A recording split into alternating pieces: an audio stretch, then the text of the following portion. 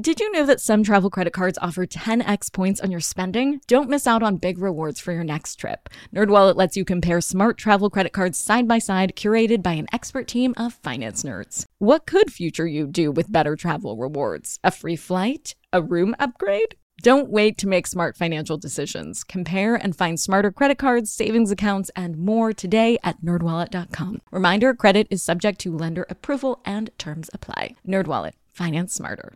Hey guys, are you ready for some money rehab? Wall Street has been completely upended by an unlikely player, GameStop.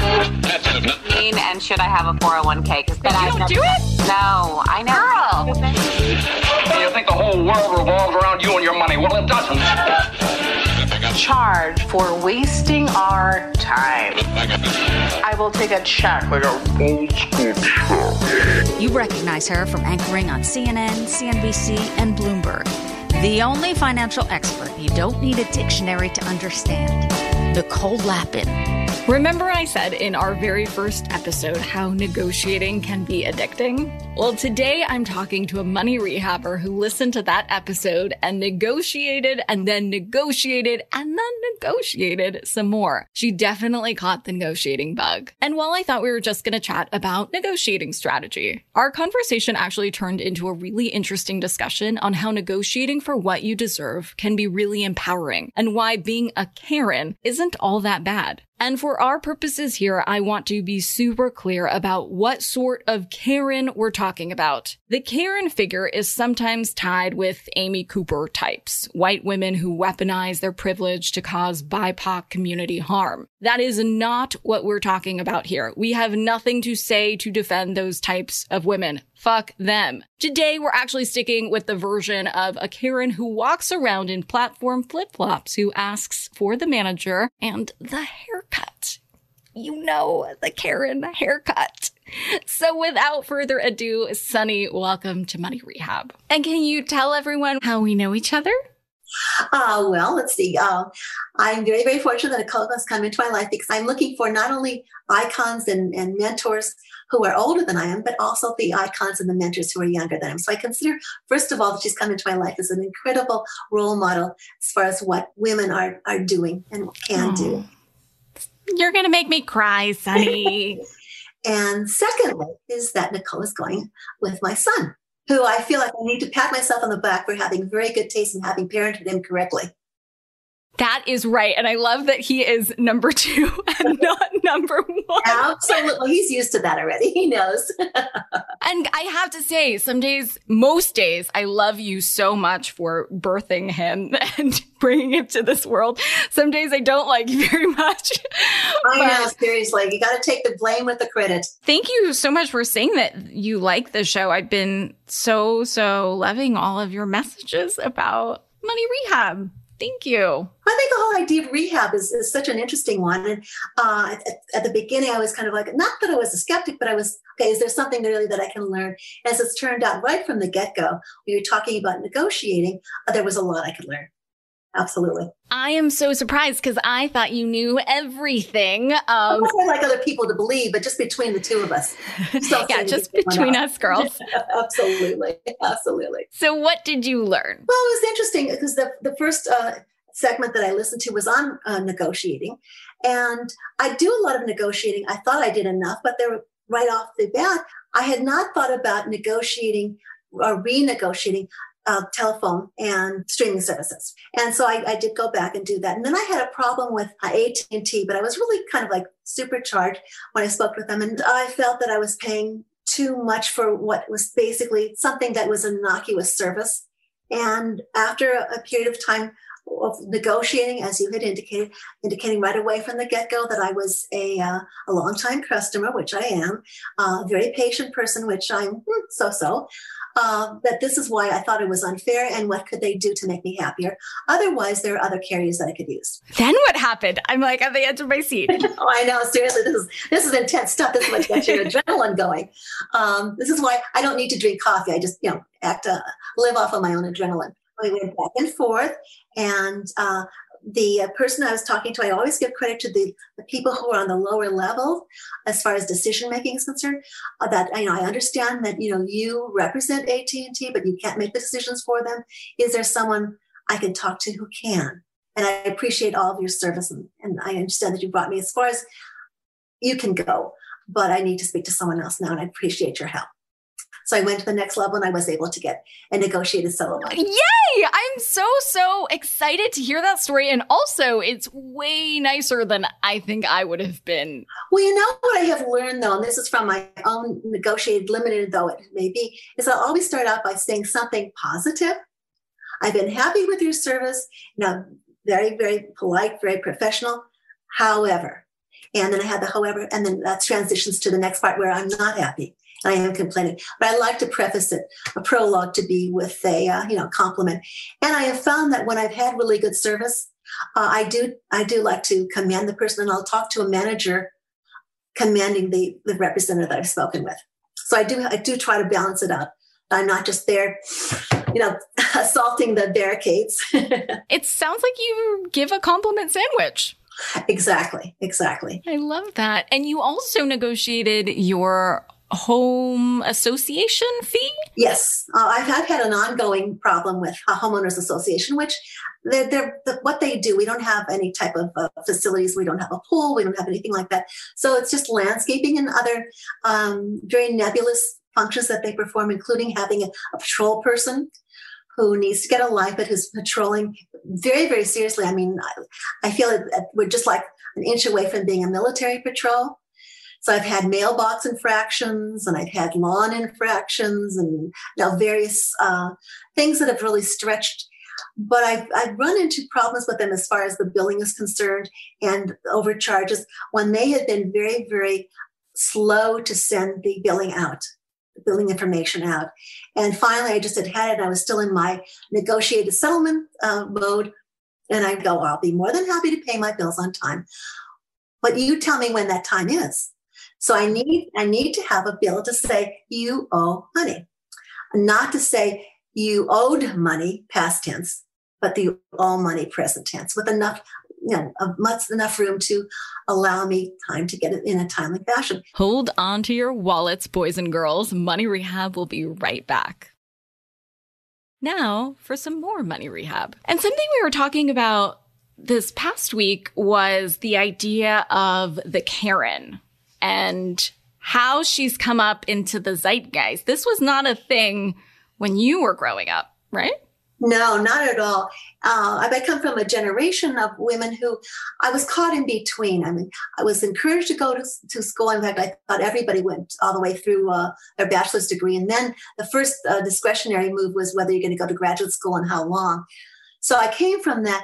But there was still an understanding that you have to continue to be quote unquote ladylike, whatever that meant. It was some vague nebulous term.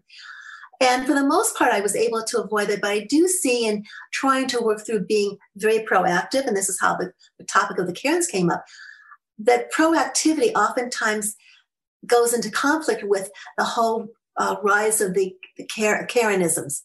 And I think this is something that's very, very difficult to look at, because on one hand, we're hearing a message to all of us, but to women specifically: be proactive, be independent, be preemptive.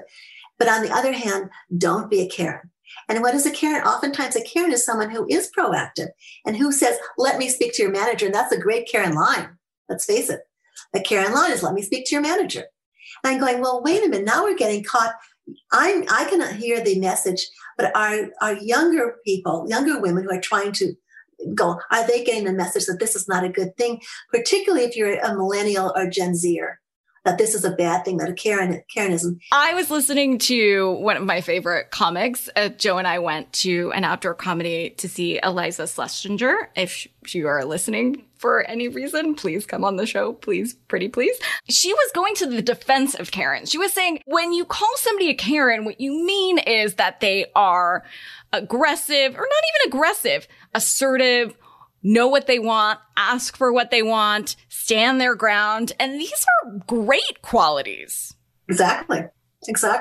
So how does it become such a pejorative? But I think the subtext of it is a commentary to women. I mean, what is a male counterpart to Karen? That is such a good question. I don't know. I thought it was Chad, but it's not the same connotation. No. Oh, no. Not everybody, but most people now, if you talk about don't be a Karen, they'll know exactly what you're talking about. If you say don't be a Chad, I don't know if they would get it. I think that there's a very subtle message that's seeping in there that is contrary to the commentary that you're trying to provide. I know you were very, very young when you had Joe, who's 41. Oh, yes. I want you to know this gray hair comes from my clients, not from the genetic process or aging at all. I love it. And it's very in right now. So you are before the trend. In your generation, when you were coming of age, was asking for what you want in these negotiating situations, whether it's bill collectors or homeowners association or for a raise. And I also went after my pest control. To see what you've done to me, you made me an absolute nuisance in my financial neighborhood. Yay! I love this so much. The more and more we talk about it, the more and more we're finding out you're negotiating. It's like a nesting doll of negotiations. In your generation, was that frowned upon, or was it just not done or talked about? I think that with my parents, my father was very much a woman's libber. I mean, he was the one who just set the design. And I saw him in relationship to both my mother and to me as being someone who felt that women should have equal voice. So I really wasn't an issue until, believe it or not, I got married. And I felt like, okay, I can continue a very independent dialogue. And there were many contractors, there are many people who came out who did not want to hear from me. They wanted to talk to my husband. I don't know if it was a generation or just the little enclave in California, but where the woman defers to her husband. And I'm going like, no. First of all, my husband at that time was not the slightest bit interested. His motto was, you take care of it, which was fine by me. And the other part was that I really had to work through a model of masculine resistance in the trades. So it sounds like you, and I know you're not speaking for your entire generation, but perhaps a lot of women of that generation might have Karens bottled up inside them. It sounds like you were shushed for many, many years, or nobody wanted to negotiate with you or even talk to you about money. I think that to a degree, you're right. I think that I still see somewhat of a patronizing attitude amongst people in the financial industry dealing with a woman specifically without any, do you want to discuss this with anybody else? I go, no, I definitely make the decisions independently, obviously with the information that they're going to be providing, but I'm also going to be asking questions. That I think, even when I was married, I didn't have a traditional marriage where it was a two-person discussion. It's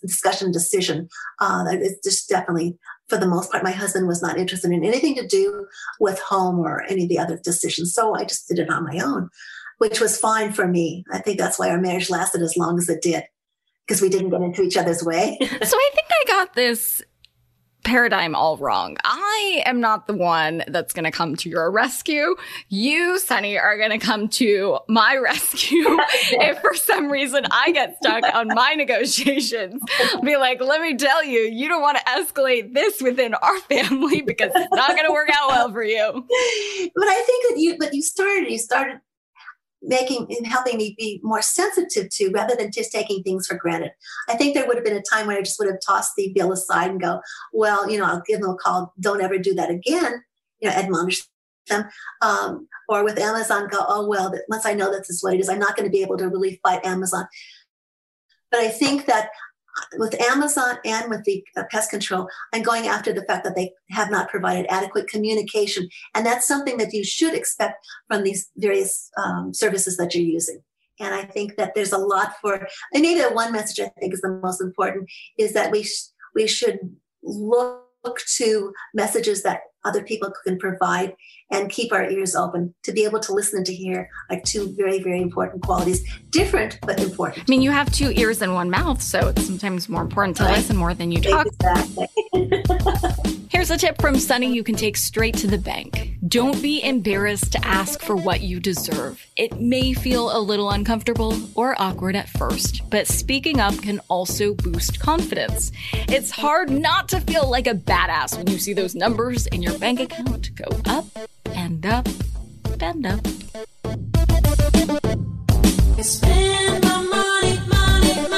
Money Rehab is a production of iHeartMedia. I'm your host, Nicole Lappin. Our producers are Morgan Lavoie and Catherine Law.